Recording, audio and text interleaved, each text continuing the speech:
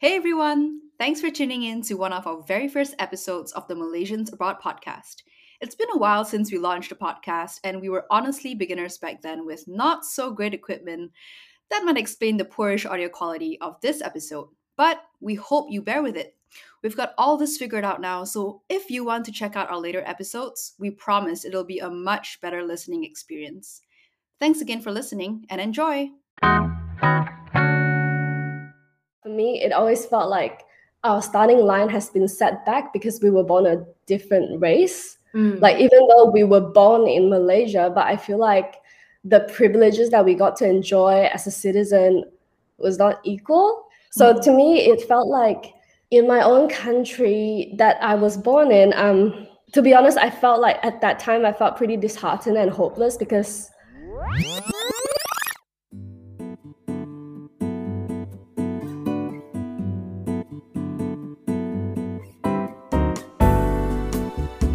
From societal norms to language and growth opportunities, living abroad has so much to offer that it opens our eyes to not only another reality, but to our own. Hi, I'm Shan. I'm Hannah, and welcome to Malaysians Abroad podcast, where we will explore all diverse experiences, insights, and opinions of Malaysians who have lived abroad. Hey everyone! In today's episode, we spoke with Peimin, a young lady who always knew she wanted to move abroad and made that goal a reality. An early childhood educator now residing in Australia, Peimin shares her take on racism and social justice and the challenges many people face in Malaysia. She talks about her hustle when she started building her life in Sydney, work-life balance, and pathways for migrating to Australia. Thought-provoking, vulnerable, and insightful are a few words we'd use to describe our conversation, and we hope you'll find value in it too. So Peimin, thank you so much for joining us. Why don't you go ahead and introduce yourself? Hi guys, my name is Peimin. I'm from Penang. I left home to come to Australia when I was 18, like 6 months after my SPM. And yeah, I'm currently an early childhood teacher teaching kindergarten students in Sydney at the moment, but I'm moving to Canberra. Really cool. Early childhood education. So that's kindergarten, age 5, 6-ish? So it's from 6 months to 6 years old. That's early childhood education. Yeah. That's a really broad range. Super cool. Thanks for introducing yourself. Can you please tell us why did you decide to go to Australia, and can you also share your process in getting there? Sure. I think all of my close friends from high school would know that I've always wanted to live in Australia, but I think there are quite a number of reasons, but the main one was because I just really want to experience living overseas, like experiencing another culture. Secondly, I felt like the system didn't sit quite well with me in Malaysia, and we'll get back to that later. And the process of getting to Sydney was really easy, actually. You know, I'm very grateful that my dad has hired like a migration agent for me who applied for my student visa. And then, so first of all, I got an IELTS. So IELTS is the International English Language Testing System. Because I just finished SPM and I didn't have any other qualifications to prove my proficiency in English. So if you finish SPM, you have to take IELTS to come to Australia to further your education, basically. And then after that, we secured my enrollment at a college. And then after that, it was just the application of student visa, which was fairly simple to get. So you mentioned earlier that you have always wanted to move to Australia since you were in high school. Yeah, what were some of your reasons or like pulling factors that made you highly interested in moving there? One of them is that my dad worked in Melbourne for 5 years in his youth. And then he always had like the best things to say about Australia. Secondly is that I wanted to live overseas. And thirdly, I would say I guess in high school, I would hear things or from my personal experience, or the people around me experienced things that it just didn't sit right with me. For example, I would have seniors who had flying colors in SPM, but they struggled to get into the public university because of the quota system. So I'm pretty sure we're all aware of that. And then that's just one of the elements, I guess, in the systemic racism in Malaysia. So that has always bothered me in some ways. Yeah, and I know it's such a sensitive and controversial topic, but I feel like this needs to be talked about, which is what I appreciate about your platform, really. We're glad Yeah, to thank hear you so that. much for being so vulnerable, Peimin. Really appreciate you just sharing your experience and using this as a platform to talk about those controversial topics, like exactly what you said. We want there to be conversations around these. Yeah. But yeah, I guess from adults in my life, so my parents own a business, and they talked about how it's harder to get a business license when you're a minority in Malaysia. And I talked about the quota system in public university, it's harder to get a bank loan. There's always I don't know, I just kind of, it felt like, to me personally, I'm not generalizing every Malaysian's experience, but for me, it always felt like our starting line has been set back because we were born a different race. Even though we were born in Malaysia, but I feel like the privileges that we got to enjoy as a citizen was not equal. Yeah. And I don't know, I think it's just such a heavy topic to start this podcast with. But don't get me wrong, racism still happens in Australia. I feel like everywhere on this earth there is racism, but at least in my personal experience, at least, there's no systemic racism. So it doesn't matter if you're Lebanese, you're Asian, you're white, or you're any nationality, as long as you hold a Australian passport, or if you're a permanent resident, you enjoy the same privileges as everyone else. So to me, it felt like in my own country that I was born in, to be honest, I felt like at that time I felt pretty disheartened and hopeless because there was nothing I could do to change the system. But if I came to Australia, if I worked hard enough, I can get there. I can get to become a PR, or I can become a citizen. And then I'll have equal opportunity as everyone else. So to me, at that point, it was pretty a no-brainer to me. So it was also one of a big factor of why I decided to stay in Australia as well. So if I can recap properly, one of the reasons why you wanted to kind of continue your life after SPM was because of this kind of gap between the races in Malaysia, right? That's and also right. The reason why you set your heart on Australia is because your dad had positive things to say about his time there. Thanks so much for and sharing. also me being here for the past 5 years, it has reinforced the idea that I feel like this is a great country to live in and to set my roots in. But at the same time, I just want to say I am so privileged to be able to choose where I want to live. And there are many Malaysians out there who don't even have that choice. So I think that's what makes me sad in a way. But at the same time, I know this all sounds very bleak, right? But at the same time, I want to say that recently from social media, I do see a lot of young generations standing up for the minorities in Malaysia, then questioning the systemic racism, questioning why do we not get the same treatment just because we were born a certain race.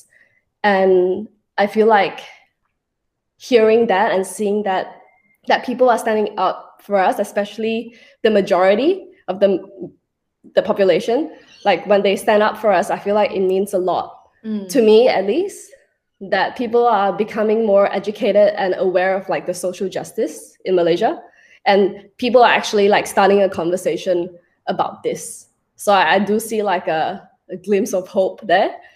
But yeah. Yeah, I definitely agree. And advocacy among the majority is so important, and being able to see that. And I also want to say that, as Chinese Malaysians ourselves, even though there's a lot of these very implied or a very explicit racism that's being shown, I also want to say that there's a lot of other races, especially, the even more minorities, right? Like people who are Yeah, labeled as lion in Malaysia, like they don't even have a exactly. proper name. Like we as Chinese Malaysians also have a role to play to make sure Mm. that if we are fighting for equality, we're fighting for all. Yeah, 100%. And it like makes me so angry to see, how like some job ad or some rental ad that no Indians, Malay or Chinese only. Like that makes me really angry. And it's just, Mm-hmm. yeah, like you said, it's just such a big problem that I cannot even begin to like feel like I can fix this. So I think at one point I was like, I felt so like hopeless. Yeah. Yeah. Sorry, it's a And very emotional topic for me, I feel. No, you don't have to apologize at all. Like, these are all valid feelings. And I wanted to just make a note for our listeners. I know we mentioned systemic racism, but we also mentioned how, like, countries like Australia, there are some implied racism, but how is it different? So, systemic racism is actually a form of racism that is embedded through laws and regulations. So, whereas, countries might have people who are racist, there aren't actual laws that support that racism. Whereas in Malaysia, there are actual laws in place that provide certain races with more opportunity or more advantage over others. And that is what we're talking about here. Yes. And I do agree, like Australia has implied racism. Like, for example, that this is my personal experience. I used to work in a sushi shop for 4 years. And in that sushi shop, right, everyone was Chinese there. I guess like we had a reputation of like being Chinese speaking people. And yeah, like I experienced so much like very bad verbal abuse from the customers because them thinking that I don't know how to speak Mhm. Go back to your country or this is Australia, speak English, those kind of things. But I do speak English. Yeah. But it's like I experienced both racism, but to me, it's like in Australia, they have this act called, I think, Anti-Racial Discrimination Act. So there is an actual piece of legislation that makes it illegal to be racist. Mm-hmm. But yeah, it's just in Malaysia, it doesn't. Right. It's different kind of racism, but it still exists. And I mean, it's interesting that you say that you have experienced two types of racism, one on a systemic level and one on a more personal or more explicit, like to your face Yeah. racism, right? Which one do you feel is, for yourself, in your personal opinion, which one do you feel is more bearable for you? Oh, that's a good word, bearable. Like obviously both are like unpleasurable, right? Yeah. But I think I would prefer the implied racism because if anything that happens, like say in the professional workplace or something, like if something racist has happened, at least I have a legislation to back me up. I can sue someone, I can make a complaint.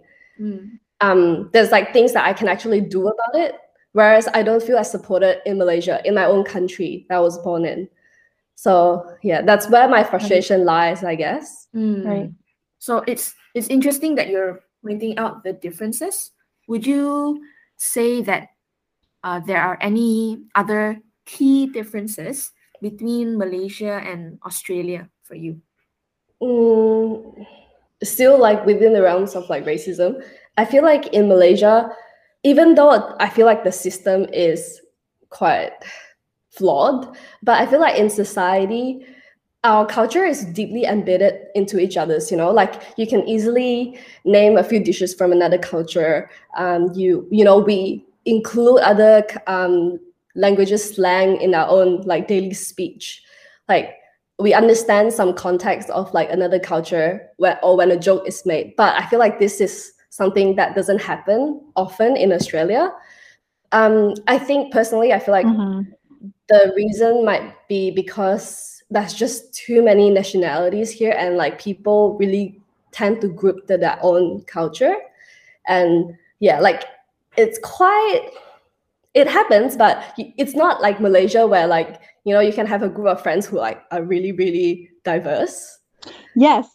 Yes, I think that we mentioned this in our first episode where we talked about how in Malaysia, even though there might be systemic racism and there's this whole like penjajah thing going on, our diversity is still very much honored in the sense that we often observe each other's celebrations, and we are made aware of like the importance behind each other's celebrations, right? Like we know what Ramadan is and why they celebrate Hari Raya.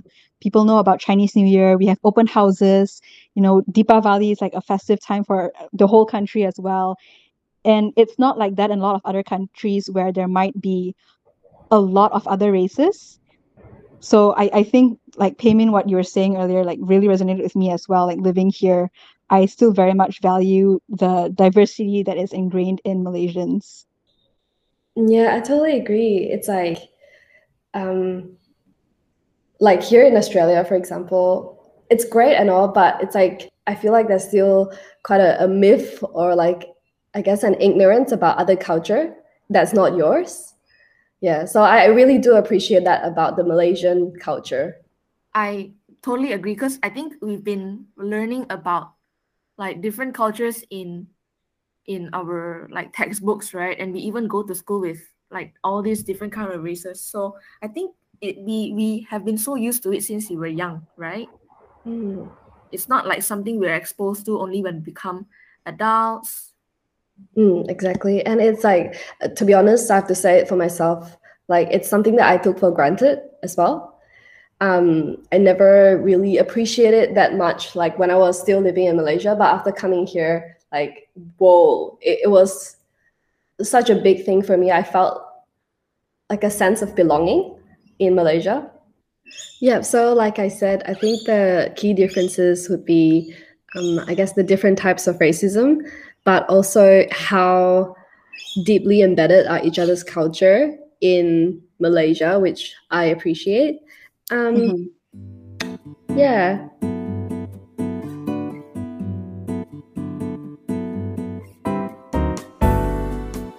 No, I wanted to go back to your point earlier about your decision to move to Australia. And one of the things you mentioned about systemic racism and how sometimes there are opportunities that are given to certain races or people who might not seem super fair all the time. And I'm just wondering, for you personally, your decision to move to Australia, was that backed by your parents? And especially, with the financial aspects and all of that, how was it for you? Yeah, my parents are 100% supportive about it. I think I'm very privileged, like that my parents could afford, to hire a migration on behalf of me, and then, being able to send me overseas, like buying an air ticket for me. But as soon as I got to Australia, I knew I wanted to be self-sufficient because one, conversion rate, that's like times 3 of everything. Yeah. And two, I've just always enjoyed independence and freedom. And so that was just, I don't know, that seemed like my parents and I actually have never talked about it. Like I never actually told them that, look, I want to support myself when I go to Australia. But it was I don't know, like I got a job 3 weeks after I landed in Australia. Like I arrived in Australia 2 months before I started school. So within that 2 months, I was like, this is my chance to work. So while I went to school, I worked like 3 jobs. I knew that I could support myself. So I just told my parents, like, it's fine. Like, I'm fine. So it was never like intentionally planned or anything, but it's just that before I came here, I kind of had a goal. Like, I don't want to burden my parents. Yeah. But I'm grateful because I know like I do have a safety net. Like if I do mess it up, I do have my parents to back me up. Yeah, like I think I feel very fortunate. Like all this while, like nothing has really gone wrong. And yeah, I've never really had to ask for that financial support. Yeah. And so it sounds like you were doing quite a bit of work even while studying. And I know that especially when you're in a new environment, starting uni, that can seem pretty overwhelming. How was it for you? It was very overwhelming because everything was so expensive here. It was just everything was expensive. And I think when I first came here, I was constantly converting everything in my head. Like when you buy a sandwich, it's like $7. It's like what, $21 in Malaysian ringgit.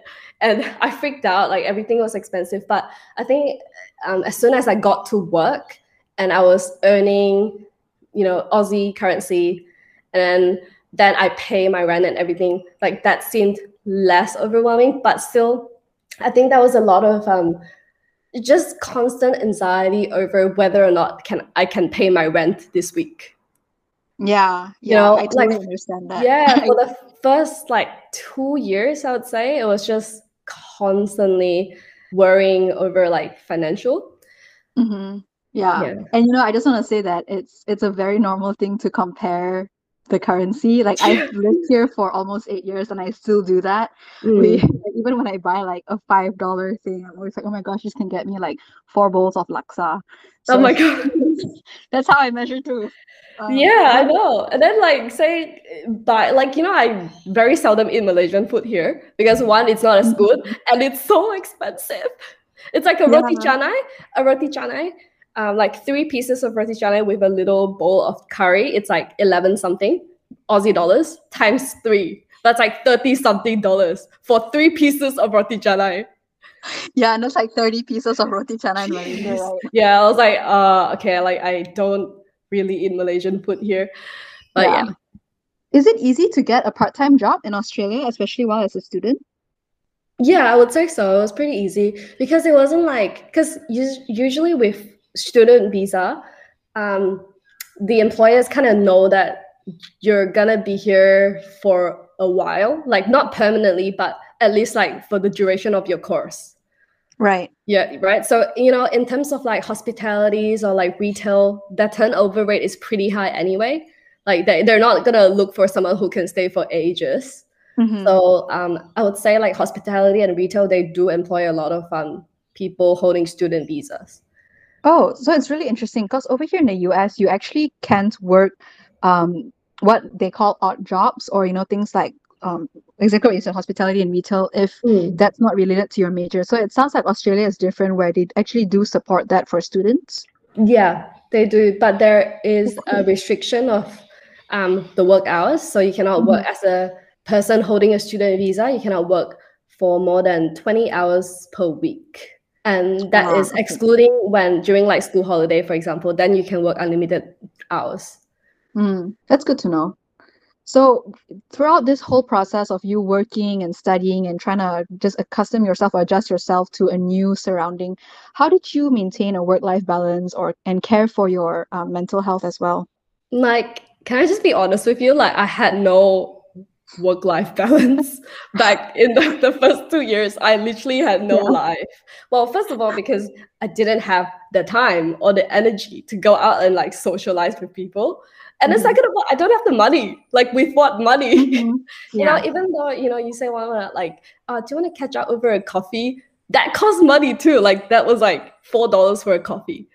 Right. Yeah. And I remember standing in the grocery aisle, thinking, which one should I buy? This rice or this rice? It's 50 cents, that's a lot. So yeah, for the first 2 years, I really did not have a life. I didn't have friends. And I was just throwing myself into working because one, that took my mind off my homesickness. And secondly, I was just so tired that I didn't have time or energy to think of anything. Yeah, it was literally a cycle of waking up, class, work, come back, assignment, eat dinner, assignment, sleep. That's all. Sounds like real hustle. In hindsight, I think it was a very toxic time for me. I was very my mental health was not great, and at that time I didn't feel like I was going through a hard phase at that time because it's I felt like this is what I chose, and I'm all about taking ownership of your decisions, and I don't want to feel bad about myself, but at the same time I feel like I didn't let myself feel tired. Because I kept telling myself, this is what you wanted. And then, you got what you wanted. You don't have the rights to complain. Yeah. Yeah. So in hindsight, I would say I wish we had more conversations about struggles. Yeah, thank you for sharing that. It's not all roses and sunshine. You know, the process is hard and the hustle is hard. But it sounds like you've done quite a bit of self-reflection as well. And now you know the importance of having a work-life balance, right? Mm-hmm. And you mentioned that you're a teacher. So how do you maintain that work-life balance now? So at the moment, I'm working full time. So I'm very, very grateful that I get to work like 10 hours a day for 4 days a week.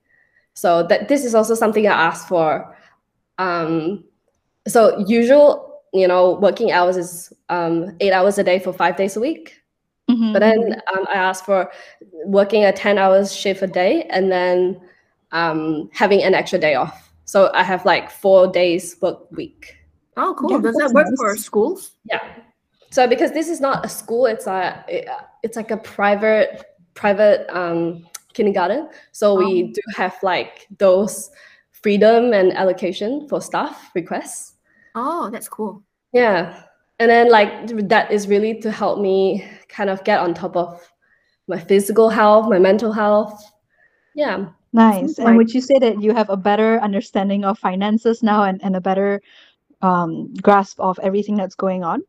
Yeah, 100%. And I think I'm just in a position of privilege to be able to have a better understanding of financial because say me 3 years ago, like it was hard. Like even if I understand how to manage my finance, I couldn't do it because I didn't have enough finance for me to manage. Does that make sense? Yeah, it does. I see. You also earlier mentioned that you do plan on establishing your roots in Australia. Mm-hmm. So maybe you can give us a brief overview of what the PR application process is like. Yeah, sure. So there are so many pathways that you can choose to become a PR. You can do, from what I know anyway, you can do a partnership visa. You can do Is investment. partnership like a spouse visa? Sorry, just to clarify. That's Okay. right. Yeah. So you don't even have to be married as long as you're de facto. That will be fine. Like, I think I don't know for how many months. I'm not sure. I haven't done my research on that. And then you can do an investment visa, which is basically you dumping a lot of money in a business or an investment, and then you can get your PR almost like immediately because it helps the Australian economy. Yep. Yeah. So like unless you're really rich, so that is a great option. And then what else? But the visa that I'm going with is the skilled nomination visa. So basically what that is that you have to be, your occupation has to be on the skilled occupation list. So SOL.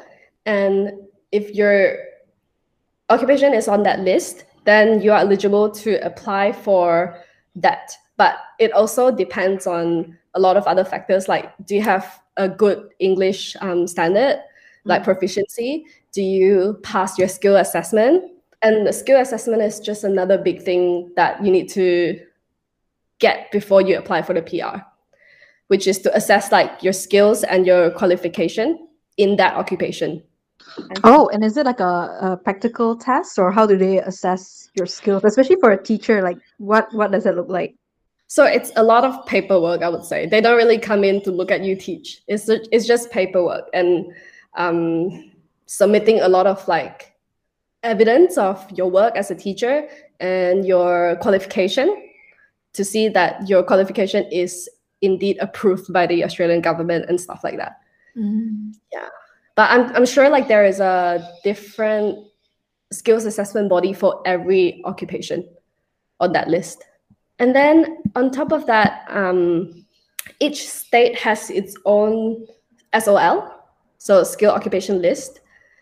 And what happened to me was that for the past 5 years that I was living in Sydney, I always thought, and it's always been like my occupation as an early childhood teacher has always been on that list in Sydney, right? But then it was recently it just got taken out of the list in March. Oh.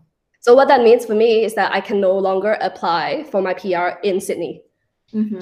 So I was so devastated when this happened because it felt like I was like trying so hard to build a life here for the past 5 years, and I have my friends, I have relationships here, and then it feels like, sorry, you gotta uproot your life and start again in another state that has your occupation on the list. Oh man, that sucks. Yeah. And then after that, I got through all the stages of grief. And I was like, okay, I accept it. I accept that I'm going to move to the next state. It's fine. And then I set up everything. I handed in my resignation letter. I found a job there in Canberra. I'm talking about the next state. I set up everything. I coordinated a whole move. And then my occupation came back on the list. Oh, Yeah. so what does that mean for you now? So it means that I can now apply for my PR in Sydney. But I was like, nope, I'm not gonna let this affect my life. I have planned for it, and I will go now. So you are still making the move to Canberra? I'm still making the move to Canberra because, like, after really like having so much thought about it, I just feel like in Canberra it's just a lot less competitive because Canberra is the capital city of Australia, but it's a very underpopulated city. So the government really wants people to move there and get the city moving. And so like it's just from my advice from my migration agent as well, they said that it's just best to go. Sydney is just a lot more competitive. And it sounds like a nice new adventure, at least, since you have been in the same state for the past 5 years. Yeah, I think that was just like a major test for you, and now you're kind of pushing through with it. Yeah. But like now thinking back on it, I'm like, okay, I'm kind of glad it happened because without it, I wouldn't even have like thought about uprooting my life and move to another state. But it's okay. Like if I could move to Australia at 18, I can move to another state at 23. It's fine. Yeah, that's the way to think about it. Love your optimism and your positivity. Yes. Oh, thanks. But yeah, this is migration in a nutshell, guys. Just whatever the policy makers like, they decide your life for you, Yeah. And so you mentioned earlier that there's like a list of visas that you can apply for. Where can I find a list if I'm interested in moving to Australia? Not me, but our listeners. Sure. So you can find all the different types of visas in this website called immihomeaffairs.gov.au. So immi.homeaffairs.gov.au. Okay. And what other advice would you share with someone who might be thinking about moving abroad or who are in the same boat as you are? I think first of all, just really do your research and really understand why you want to go overseas. You can be going overseas because you want to just experience life in another country, or you want to be there long term, or you just want to study your dream course in that country. So really understanding why you want to get there. If you're like me and you know that you want to be there long term, then I guess like all your other decisions have to kind of tailor to that goal.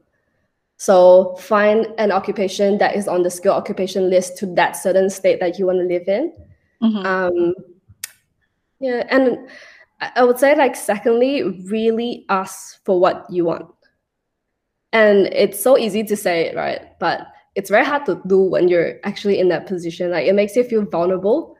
You don't want to nobody wants to feel embarrassed or rejected. But really like the worst reaction you can get is a no. So in terms of like looking for a pay rise or looking for a job that you feel might be out of your league or a promotion, like just ask for what you want. Yeah.